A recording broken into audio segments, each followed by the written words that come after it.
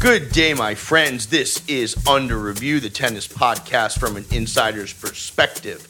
I'm Craig Shapiro, and on the show, I talk with the most interesting voices in the sport. We have got a great show for you today. As the hard courts heat up and the focus starts to shift to the U.S. Open, we thought we'd bring you an episode with a gentleman who won it in 1988. That year, he not only won the U.S. Open, but also the Australian and the French. Had it not been for the Swede killer, Miloslav Machir, in the quarters of Wimbledon that year, he might have held the elusive Grand Slam. Appearing out of the shadow of Bjorn Borg, Mats Wilander had a meteoric rise, winning his first French Open before he was old enough to drive.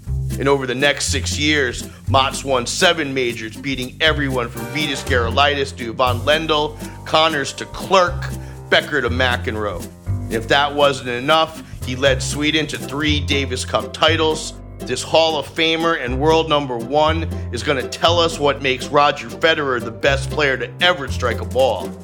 Share the 2 crucial lessons he learned that took him from junior to champion. And explain how you get from Rome to Roland Garros in the middle of the night during an airline strike and without a driver's license. Interestingly enough, we met up with our first Swedish guest in the Hotel Viking during the Hall of Fame induction weekend. First of all, we're in the Dames. You don't say Thames here in Newport, you say Dames. We're in the Dames conference room at the Viking Hotel. How many times have you stayed in this hotel? I haven't actually. I came to Newport the first time when I was inducted in 2002. Came back a couple of years ago, but didn't stay in a hotel. Last time I came here, I stayed in a motorhome, campground outside. But in 2002, for the induction of the Hall of Fame, I can't remember. It's too long ago. The gentleman you hear is former world number 1. One of 8 people, I believe, to have won Grand Slams on 3 different surfaces. Is that right? That's right. And that's Mats Wilander. My man, thank you for sitting with us. Pleasure. You're our second world number 1. We had Jim Courier, and now you. And you preceded him as world number 1. I mean, you hit that number in 88. That's right, yeah. I hit it in 88, and for a very short time. Was number 1 for 20 weeks officially, and I felt like number 1 for 7 days. Really? Yeah. So when I was 11 years old, you won the French Open, right? You were in 1982. That's right. Then you're right. And you were 17? I was 17, yeah. Woo! Yeah. I mean, when I was 11 years old, somehow everybody in my neighborhood started buying Rossignols. They started buying that racket with the inverted throat. Yeah, it was a bit of a cult thing because it looked different, I guess. The idea was that the inverted throat made the 8 strings in the middle of your racket the same length. And then they convinced me through science that made the sweet spot bigger than on normal rackets. I got it in my hand the year before, and I thought I could hit shots the same way I was hitting it with a smaller aluminium racket, also a Rossignol actually. And suddenly I could spin the ball. And getting that natural spin without having to do too much was like, wow, the ball doesn't go out. If you want to see that spin firsthand and not only watch legends like Mats, but also get on the court with them, get onto our Patreon page and sign up for the Invesco Series package. You can join a clinic with pros like Mats, Jim Courier, Michael Chang, Andy Roddick, and many others. Perhaps more importantly, you can join the Under Review family and help support what we do here at Under Review. Just go to patreon.com/underreviewtennis. Aside from the Invesco Series package, there are a ton of cool perks, and everyone who signs up will get access to our bonus material, like our interviews with Justin Gimelstob from November and Yevgeny Kafelnikov from just a couple weeks ago. Again, it's patreon.com/underreviewtennis. We sincerely appreciate it. Let's get back into our interview with Hall of Famer legend Mats Wilander. This is our first set. We call it the off-the-court report. What are your days and weeks like? Yeah, so I work for Eurosport, and I broadcast from all the 4 majors. The day there looks something like I get there about 10 o'clock in the morning, and then just literally talk tennis until the last point is played. And then I do a highlight show called Game, Shet, and Mats, together with a former Austrian female player, Barbara Shet. Oh, Barbara Shet, Game, Shet, and Mats. That's right. Used to be clever. Game, Set, and Mats, and then she came on board. That's clever. We changed the name. So I do that for 12 hours a day for 2 weeks in a row at all the majors. And you must make a fortune. You must make a fortune of knowledge. That's for sure. And apart from that, I run a tennis club in Haley, Idaho, which is my hometown, called Gravity Fitness and Tennis. 3 indoor courts, a little gym. We just opened last fall. And then I still come out and play some ATP Champions Tour tournaments, just a couple, because I'm getting too old for that. And then a few exhibitions here and there, so that takes up about a month and a half. And my man, you look like you can still murder people. That's what How it do you is, stay though. in that kind of fitness, though? That's a big difference between looking like you can and then actually moving on a court. Yeah. So it's the foot speed or the speed around the court that forces you kind of to not be able to play with the likes of Carlos Moya. Tommy Haas is playing now, and they're 15 years younger, and that 15 years makes a huge difference in moving. That's the big joke, is that Tommy takes it very serious. Well, I think we all take it pretty seriously, because we have, I don't think we really care about what people think that much anymore. I care what I think.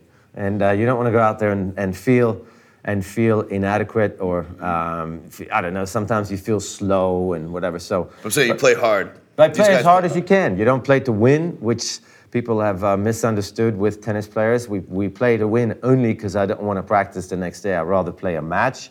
So, but we're all competitive. You want to play as good as you can. If you have a chance to win, great.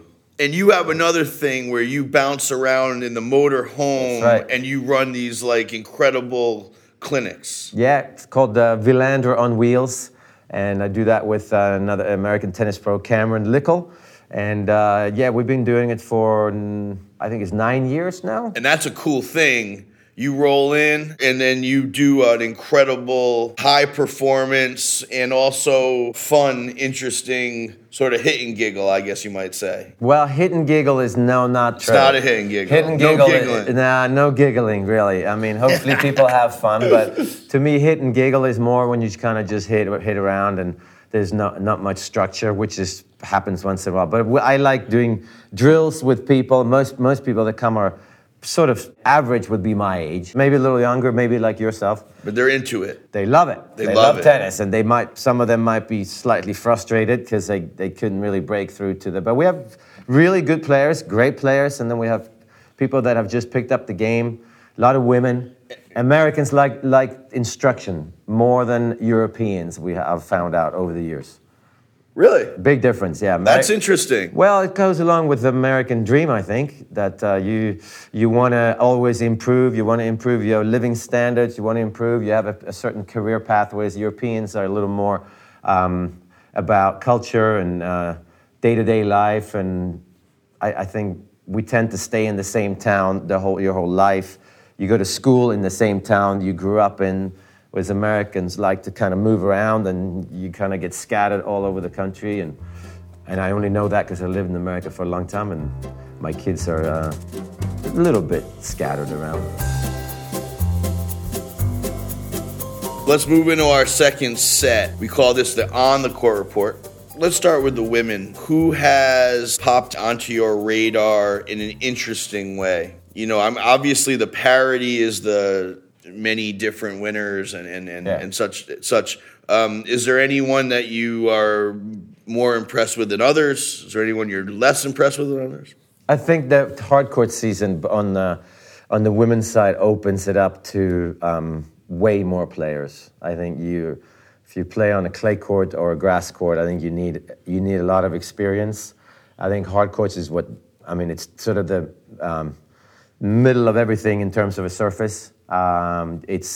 You get the true bounce. It's easier to move on. So ball strikers suddenly get involved to be able to win titles. So suddenly you bring in, whereas Wimbledon and the French, there's maybe 10, 15 women that you think about. And suddenly I think hardcourt season, there's 30, 40 women, especially the young ones, like an Amanda Anisimova, amazing ball striker. Amazing ball striker. Yeah, unbelievable. She's an unbelievable ball striker. Yeah, there's a lot of the ladies, a lot of American ladies, but suddenly also you have the Sloane Stephens and Madison Keys and these guys who are they're great on hard courts and they can play on the other surfaces. But and then a lot of, someone like Petra Kvitova, she's obviously a bit of a veteran. She could at any time win hardcourt tournaments, win the U.S. Open. But to me, it's most probably more about what's going to happen to Simona Halep and Serena Williams after Wimbledon. I've been surprised at the lack of results from Kasatkina. I've been surprised that Naomi Osaka has gone straight down the tubes. I mean, well, that's because she doesn't know how to play on clay and grass because she hasn't done it enough. Is that it's it? All about experience. Because a lot of them play. I mean, in all these tennis academies, most of them play mostly on hard courts, and these days you go there and you grow up on hard courts. So, which I think it's most probably a good way to feel good about your game. I do think growing up on a clay court, you learn more about the game tactically and technically, but it's more work mentally to play on a grass court or clay court. So I think to keep kids interested, they kind of tend to start on hard courts these days. Is Coco Gauff the real thing, or did people just choke? Well, they choke because she's 15. That's for sure. But that's going to happen. But that girl Herzog, in the second round, Polona Herzog shriveled. Yeah, I mean, it's Wimbledon, center court, 15-year-old girl who you think, we all thought Coco had kind of one game, because at 15 you usually have one game only, and you hit the ball either really well or you don't miss. And it turns out that obviously she's an athlete, not of 15 years old, but she's most probably physically somebody, she's somebody who's 19, 20 in the way she looks physically. So the 15-year-old physically you can throw out the window because she's not. She's older than that. Mentally, she's unafraid because she's 15. So there's heading into the unknown for a 15-year-old or me at 17. I'm not worried about playing on center court. She's not. She doesn't care if it's 2 people or 15,000 because she doesn't know the consequences. So those are all explainable. The thing that's I think struck all of us is that she played against Polona Herzog, who was slicing the backhand all the time, taking pace off the ball. Grass court. It's the first time Coco Gauff has played a few weeks in a row on a grass court. She knew how to slice. She sliced backhands. She started slicing forehands to Herzog because that's what Herzog was doing. And Coco figured out that no pace is what Herzog doesn't like. Okay, it was 6-3, 5-2 before she kind of fell into that problem-solving mode. And then she did it, and then she kept doing it. And so I think that's what's so impressive, is that her tennis IQ is way beyond 15 years. But hey, she's only 15 years old in her I'll tell you what, coming from you, that's an incredible compliment.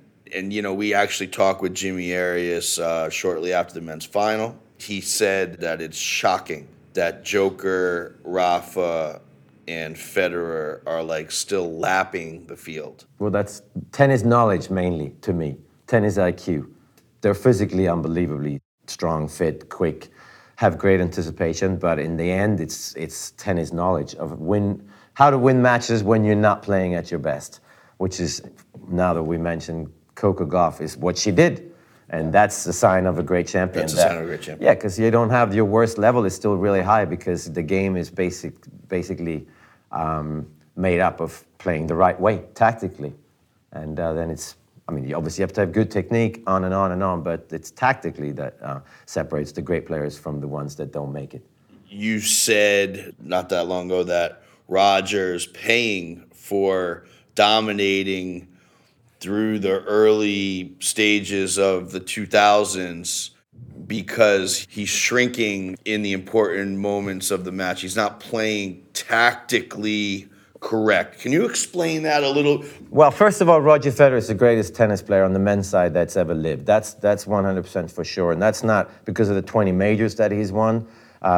So he is because of that too. But it's because he's so consistently getting to the quarters and semis of slams on all the 4 surfaces, and he beats every opponent pretty much. But he would never get to a Wimbledon final at nearly 38 years old unless he plays a little bit of crazy tennis, which to me is it's hyper-aggressive tennis. It's consistently unpredictable. And he's even said that himself, that he's become consistently unpredictable, meaning he doesn't really know if he's going to slice the return, step in, take the backhand early and block it, or spin it, or run around and hit a forehand, or is he going to come in? Is he going to hit a drop shot on the second serve return? So it's not really logical to somebody like me, because I don't have the technical skills that Roger Federer has, and never had the confidence that he has. So because he plays like that, he's still winning and beating, and should have won Wimbledon this year. So for that reason, he had a couple of match points. But if you go down and look at what he did when he was winning everything against the likes of Lleyton Hewitt, Andy Roddick, Marat Safin, David Nalbandian, they were all great players, obviously, but Marat Safin won 2 majors, and Lleyton Hewitt won 2 majors. Juan Carlos Ferrero is one of the other guys. He won a French. So he wasn't really... So Federer was beating these guys, and some matches were tough, but he was winning pretty handily, easily. He won 5 Wimbledons in a row until Nadal kind of showed up, and then suddenly he beat Nadal in 2 finals in 06 and 07. Then he lost in 08. So he won them without having to play too many big points. And even around the tour, he didn't have to... He never really got to play matches where it was 5-all, 30-40, break point down in the third set. It's an interesting observation. Forgot how dominant he was. Well, and he was blowing guys out of the water, so he wasn't playing tight. But he blew guys out of the water because he was physically and technically and naturally more talented than them, and most probably had more of a passion and drive for winning, okay? So he played tactically correct from the first point through the whole match. But in a tennis match, it's different stages. So the first 6 games of it for the first set, you play a certain way, and then suddenly you get to, let's say, 40-15 match points at Wimbledon, and you're winning, and he's won, He won more points than Djokovic. He won 14 more points than Djokovic. So suddenly you have to, I think, normal players, so people like Novak Djokovic, Rafa Nadal, or Lleyton Hewitt, who had to fight for everything, I think at 40-15, they most probably would have said that, listen, I'm beating you. I'm going to make this first serve to your weakness, which would be Djokovic's weakness, which is the forehand. And Djokovic would most probably chip it back in play and would have given Roger a chance to do something or make Djokovic beat him. But he was beating Djokovic, so he tried to beat him with an ace down the middle, and I know it hit the tape, and it could have gone in, and if it goes in, it's an ace. We've seen the videotapes after, so then he would have been this superhuman. Well, then it's the greatest. The greatest ever, but at some point, I think that he might be... The reasons why he got to match points sometimes comes back to bite him, because he's feeling so good, so confident. Of course I'm going to ace again, and he didn't. And then he hit a second serve, and we know what happened from that point. And missed the forehand wide. He missed. He didn't move his feet. Exactly. And he hit a bad forehand from the center of the court that should have been a rally forehand, I think. And he floated it wide. And then the second, he undercooked that approach shot. To the forehand of Djokovic. Now, when the point's in play, Novak Djokovic's forehand is not a weakness. In the return, it's maybe a weaker side than the backhand. But Federer came into the net, which I like, because now he's asking Djokovic, beat me. Hit a passing shot past me. But the approach just wasn't good enough. So you can always go back and say these things, but Roger Federer, so he's really superhuman because he's competing with a generation he shouldn't be competing with. So the reason he can is because he's a genius tactically, he's a genius physically, but at some point you have to go back and say, okay, why did he lose this match when he won more points than Novak Djokovic, 14 more points out of 218 for Federer, 204 for Djokovic, and then he also lost the 3 tiebreakers. Okay, he won the other 2 sets easy, and he lost the 3 tiebreakers. And that was 21 points for Djokovic in total, 7-7-7. And Federer, I think, won 11. So suddenly Djokovic, in the most important points part of the match, wins twice as many points as Federer. So you can say it's bad luck. Of course it is bad luck, mainly bad luck. But if I was Federer's coach and Roger himself, they're going to go, why did I lose this match? To me, that's because he hasn't gotten enough practice playing big points against players that are at his level. which is Nadal, Djokovic, not necessarily Leighton Hewitt, Andy Roddick, and Marat Safin from his generation. That's it. Quickly, who dominates the hard courts? Who wins the U.S. Open? Joker. Well, I mean, after Roger Federer plays the way he played at Wimbledon, there is no reason why he doesn't feel like he can win the U.S. Open. I would have said before Wimbledon, I think the Wimbledon is the only chance he has. Maybe the Australian Open because it's a very quick court, but after seeing him play at Wimbledon, we mustn't forget the French Open semifinals too. I mean, he can play on the slowest surfaces in the world, he can play on the lowest bouncing surfaces in the world. So yes, he can win the US Open. Obviously, Novak and Rafa Nadal are most probably bigger favorites because it's quite physical. Rafa's not getting through hard court seasons. Well, he's getting through to the US Open. And whether he wins anything before, but you put Nadal on a 5-set situation on any court, you basically have to be called either Novak or Roger to beat him. So if he comes in healthy, then Nadal is up there. Novak 1, Nadal 2, Federer 3. Let's move into our third set. This is the part of our show where we talk about your career. So when you close your eyes and you think back to 82, what comes into your mind and how did that even happen? Like, were you a top junior in the world? I was, yeah. I knew that I was number one in Europe in the sort of under 14 up to under 16. I also heard that there was an American kid my age, actually born the same month as me, in Jimmy Arias, and came to America to play the Orange Bowl in 1979 down in Florida, and Jimmy didn't play in our group, so I'd never. And then I saw Jimmy play in Port Washington week after, and he still played in the 18 and under, and I played in the 16 and under. So for our listeners, the Port Washington had a tournament. It was the Rolex, and that was a big indoor tournament at the Port Washington Tennis Club. That's sort of like at the edge of Queens and Long Island. Yeah, exactly. And I saw him play there, and he was so good, I thought. So I don't think I played him before I won the French Open at 17. I didn't play him in the Junior French the year before. So it was hard to say if I was number one in the world, but I thought I was one of the best juniors when I was trying to win the 82 French Open for men. And I understand you were top junior, but the men's game is different. What was your ranking? So I was about 27 in the world going into the Italian Open the weekend before. I lost in the semifinals to Andres Gomez on Saturday. French Open starts that next Monday in those days.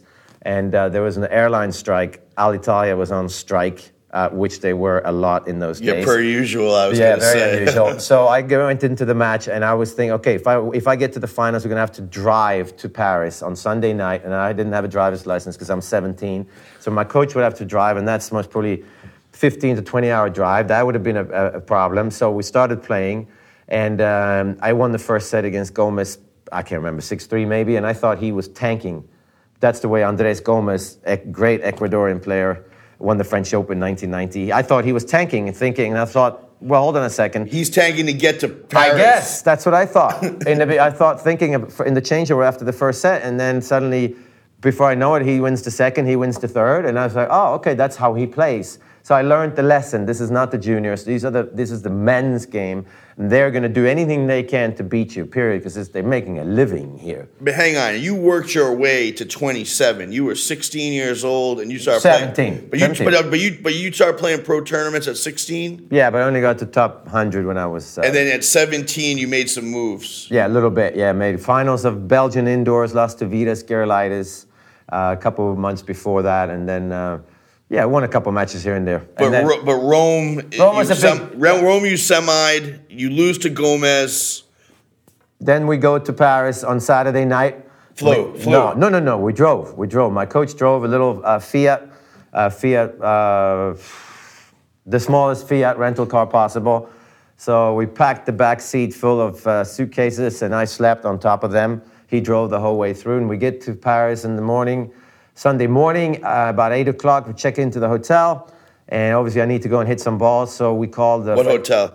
Sofitel Porte de Sèvres, which is no longer a hotel, very close to Roland Garros. That's the Sofitel that Borg stayed at, I believe. Maybe, yeah. We used to call it Sophie Steel in those days because they stole everything we had. They stole the room. There was a gang in there that took the Sony Walkmans that we had and whatever. So we got there, and my coach calls the club because I didn't speak much English. I was too shy, and he asked for practice court, and they said, "You're signed up with Jimmy Connors on center court at 11 o'clock." So I've never met Jimmy Connors in my life, and he was a big hero of mine because he was the opposite of Björn Borg.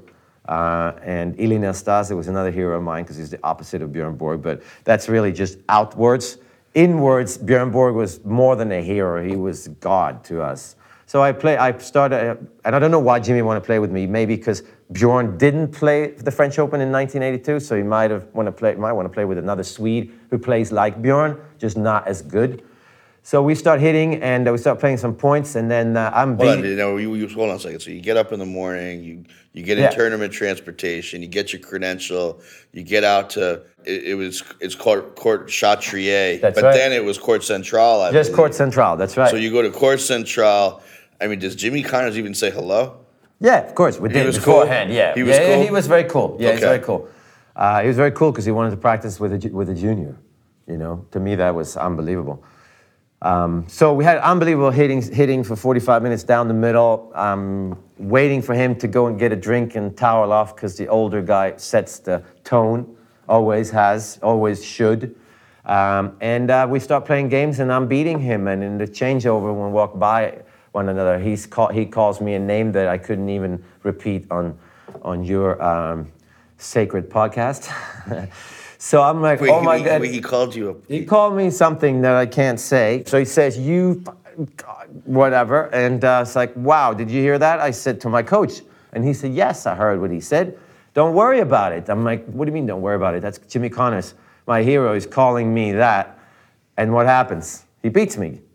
Because obviously, how many people were watching? 2. My coach and somebody, maybe his coach or friends of him. Jimmy's bodyguard, probably. So, his bodyguard, so 3. So I realized, okay, this is practice. No one cares except Jimmy. He doesn't want to lose, so he beats me. So I'm like, okay, I learned 2 lessons within 24 hours that took me from being a junior to man in the tennis world. And by the way, for our listeners, there's one thing that is certain, that what goes on in practice during those weeks at tournaments counts. Well, it stays in practice. But it counts. Of course, everything counts. When guys are playing well on the practice courts and playing, you hear about it. Yeah, you do. You hear about it in the locker room. You hear about it in the players' lounge. Yeah, sure, you hear it. Yeah. But at the same time, you learn how the guys react and stuff. So never practiced with Jimmy again. Never? No, not on tour. No, never. I was never asked again. Do you think that beating him impacted that he doesn't want to? Well, I didn't beat him. I was beating him. Then he beat me at the end of practice. He won the practice match. No, I think he just wanted to check out and see what kind of player I was. But then the French Open starts. So now I play on literally court 11 first round, 10 second round. Go through the players. Who I don't remember. You can't remember? No, I don't. I remember I played Cássio Mota, Brazilian, second round.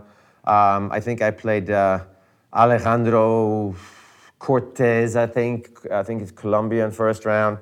I played Fernando Luna, Spanish guy, on court 1, third round. Best match I've played in my life up to that point, and he was seeded. How were you feeling? You just working through the tournament? I was just not missing. I wasn't really feeling anything. I just knew you just weren't missing. I'm not losing to you, basically. You weren't missing. I'm not missing, and if you can't hit me off the court, then I'm not losing to you because I'm not missing, and you're going to do more than that. That was the end of my confidence, which obviously is pretty high. But that's how you play the juniors. And were your courts improving, or you were still way out? 11, 10, court 1, then fourth round I played Ivan Lendl. And I only seen Lendl play live the year before when he lost to Borg in the finals in 5 sets. And I have no chance of beating Ivan Lendl, obviously. But somehow I got into his head, I think. Maybe he got physically tired, I don't know. But I felt like he let go at some point in the 5-set match, and I beat Lendl, or he beat himself, which is what I tell him when I see him.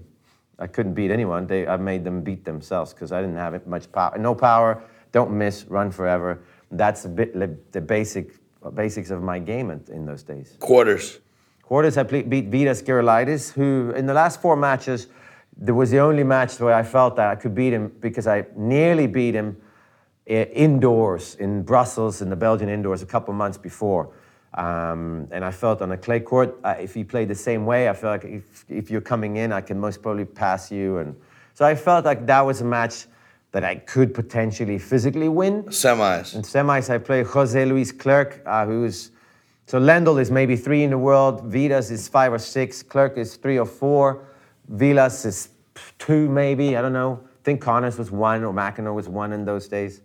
And Clerc was, after beating Lendl Gerulaitis, I have a chance against Clerc, I guess. Now, were you like, same thing? Were you eating steaks every night? Were you having? No, that was Borg.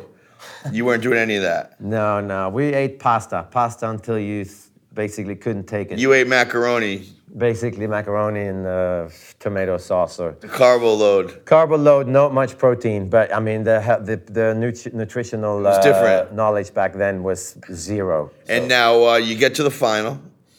So the finals, I play Guillermo Vilas. I'm thinking to hopefully win a couple of games in each set because I lost to him in Madrid a month before the French on the clay and no chance at all.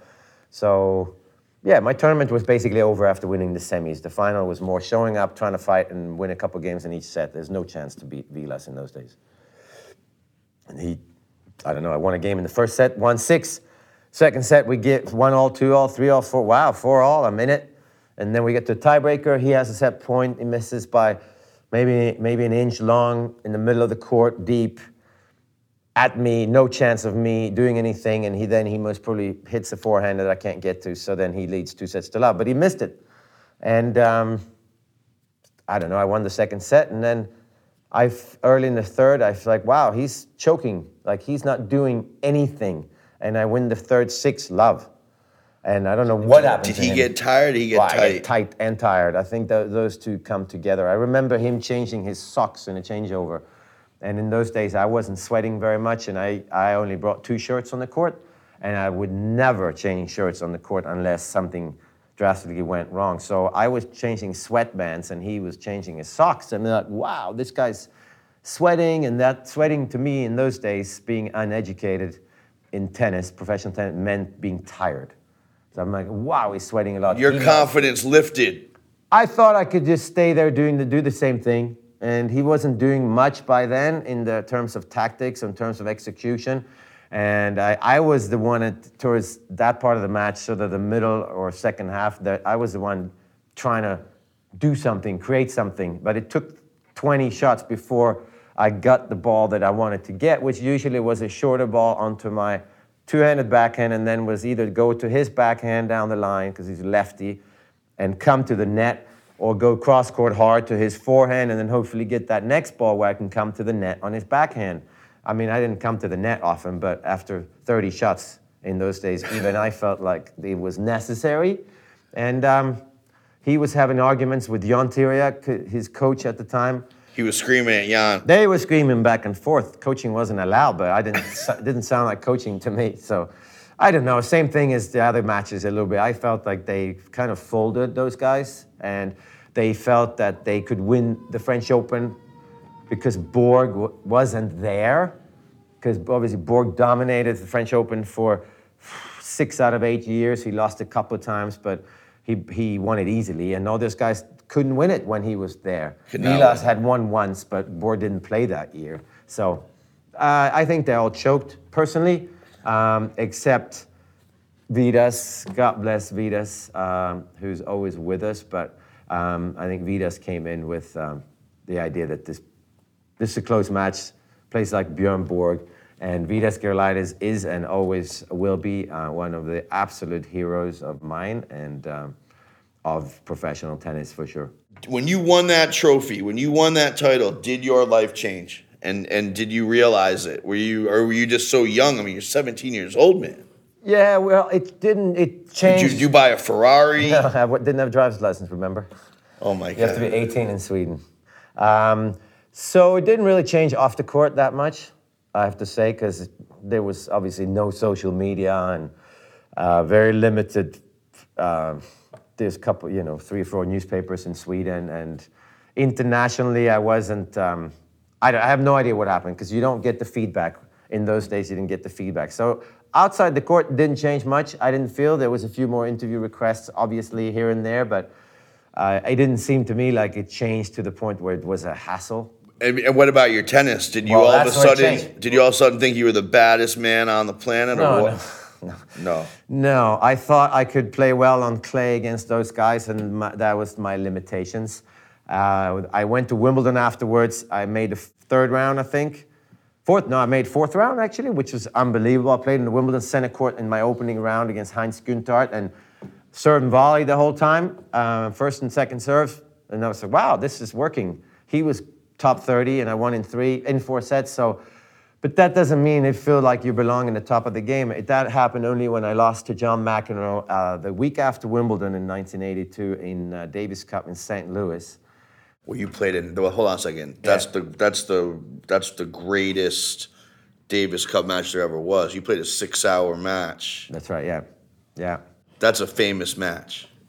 It became a very famous match. Yeah. I think it's actually still famous. I think. Yeah. My man, that's still famous. Yeah, it's still famous. Yeah. But you took a loss in that match. Took a loss. I beat Elliot Telcher in the first. Listen, for our listeners, one of the greatest matches there ever was that '82.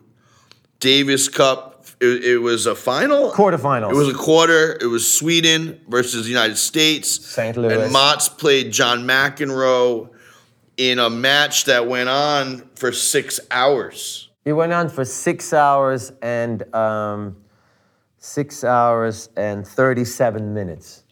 But we took a 15-minute break after the 3rd set in those days. And he was up 2 sets to love. Something like 6-1, 6-4, up a break in the 3rd. Match could have been over in 2 hours. And then I win this 3rd set. No tiebreakers in those days. I win the 3rd set, 17-15, in 2 hours and 50-something minutes. My man, you are a vicious competitor. Well, again, maybe. I'm not sure. You just play tennis to not lose, basically. So that's what you do. That's what you always do. And he won. In the end, he beat me. But hold on, 17-15. You come out of that set. Yeah. I win the 4th, maybe 6-3, 6-4. Were your feet blistering? Were you? None of that. No, we practiced 4 hours a day in those days. So playing 6 hours is not. Plus, when you're playing 6 hours, you sit down and change over. So 6 hours is nothing. Were you looking at McEnroe just being like, man? No, he's an animal. Yeah, he's an animal. People don't understand because he looks a little doughy. If you run the tape back, he doesn't look fit, but he was an animal. Yeah, he played a lot of tennis. He played a lot of tennis because he played singles and doubles, and he got to 4 or 5 singles matches and 4 or 5 doubles matches every week. And he was fitter than people thought. Tennis fit, reminds me a little bit of what we see with Roger Federer. He says it himself, Federer, I'm tennis fit. So hold on. So the 4th set, you win it in like 1 break. And what happened in the 5th set? It's just we stayed level through the set, and again, I don't know. My memory for scores is not great. I just know that it was one service break. It's one service break, and it's either 6-4, 7-5, or 8-6. It wasn't 9-7, and that's it. I lost, but I went away thinking that wow. McEnroe, I can play against John McEnroe on a fast indoor court. That gave me the most confidence. That gave me more confidence than winning the French Open. But the combination of winning a slam and then pushing John to 5 sets over that many hours, that just took me to the next level in my mind. But it didn't change my results much on other surfaces. I still didn't do well on the other surfaces. But you won 7 slams in 6 years, man. Yeah, 7 years. One per year on average, yeah. But your career, when I look at it, reminds me of the documentary on Netflix about the band The Eagles. Mm-hmm. Like, they went right to the sun. Yeah. And then, just sort of... Got too close to the sun? They got too close to the sun. And they burned up. Man, yeah. If you look at it, your career is incredible. You barely lost any tennis matches for 6-7 years. Well, yeah. Most top players, I think, have a span when they're winning more than they're losing, I guess. But I kept playing. I mean, the first 2 years on tour, 80 and 81, most of 82 was mostly losses. 89, 90, 91, 94, 95, 96, mostly losses, because I was still playing. I just took a couple years off. I didn't play any matches for 2 years. Yeah, starting 91 in June. Then I quit for 2 years. You burned out. I got a knee injury, had surgery, and then, yeah, I was married for a couple of years and lived outside of New York City, had a lot of good friends, and I don't know, I've been number one in the world, made a little bit of money, and very interested in playing music, very interested in improving my golf game, very interested in being with my wife, still my wife, and just being a normal person, you know? You can't be both. You can't do Well, both. you can, apparently, because I think Roger Federer is doing a pretty good job at it. But it's hard. So it's tough to have that winning instinct where the world revolves around you only. And if you don't think that, then you are not going to make the right choices on big points, because the choices in tennis tactically are not made with your brain, they're made with your heart. You have to feel the situation, you have to go with it. So it's an instinctive tactical choice you make rather than a statistical. And once that's gone, then you can still be good and win matches and, you know, beat Boris Becker in 1990 in the quarterfinals of the Australian Open, or 1991, can't remember. But you can't, in the long run, win big matches because you don't feel it. Any regrets? No regrets. I mean, mistakes? Yes. Many mistakes. We'll save that for another episode. Man, you had an incredible career. Thank you. Let's move into our fourth set. We call this the 10-ball scramble. We go quick. Okay. I say it, and you just come and say what's in your mind, all right? Favorite tournament? Roland Garros. Favorite city? Melbourne. Favorite player growing up? Bjorn Borg. Favorite player now? Roger Rafa. Connors? Best fighter I ever played against. Mac? Most incredibly gifted tennis player, technically and tactically, I've ever faced. Lendl? Machine. Vitas?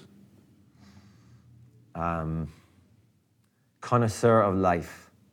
Most underrated player of your generation? Miroslav Mechir. Most overrated player of your generation? I can't really answer that. You won't answer it. Most underrated player now? That's a tough one. I'm not sure. I could not tell you because there's such a dominance and they're not underrated or overrated.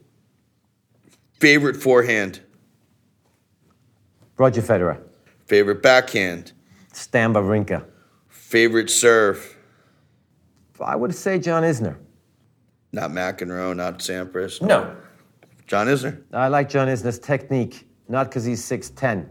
He Fa- had a great serve at 6. Favorite volleys? Stefan Edberg. Let's move into our fifth set. We call this the king of the court. Okay. If you were the king of tennis and you could just do whatever you wanted, what would you do? To the benefit of the tennis.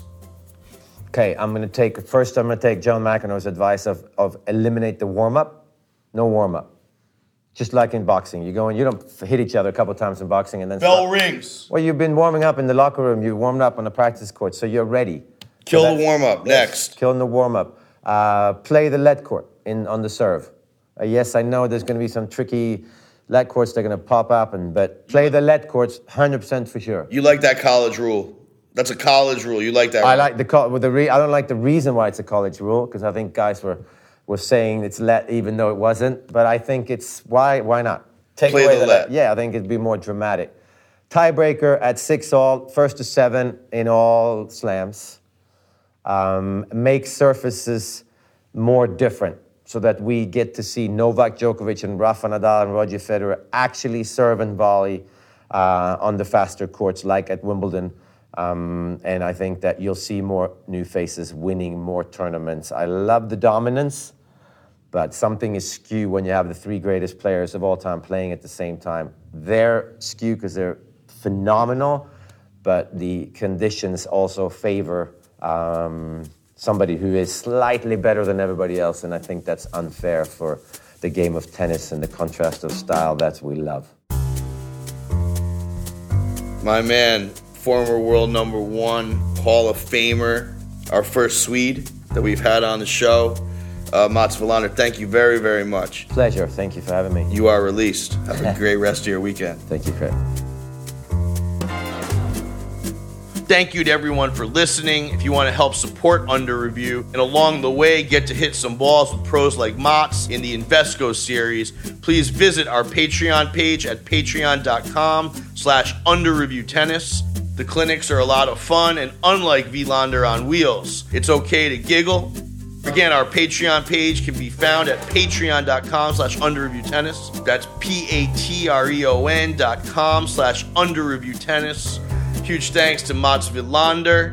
Thank you to all the folks at the Hotel Viking and the Tennis Hall of Fame. And thank you to Zach Gallen and the folks at Inside Out Sports and Entertainment for hosting us. Thank you to our Patreon supporter, Timothy McLaughlin. I'm looking forward to hitting some balls with you soon. That's going to be a blast. Your support is incredibly appreciated. Thank you to all for listening. If you like what you're hearing, please subscribe, rate, and review us, and tell your friends.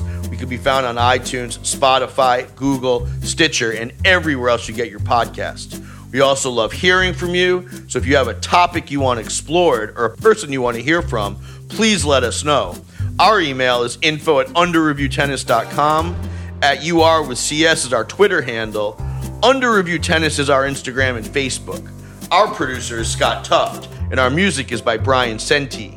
Jason Binnick did our mix. We'll be back next time with more of the most interesting voices in the sport. Until then, I'm Craig Shapiro, and you are released.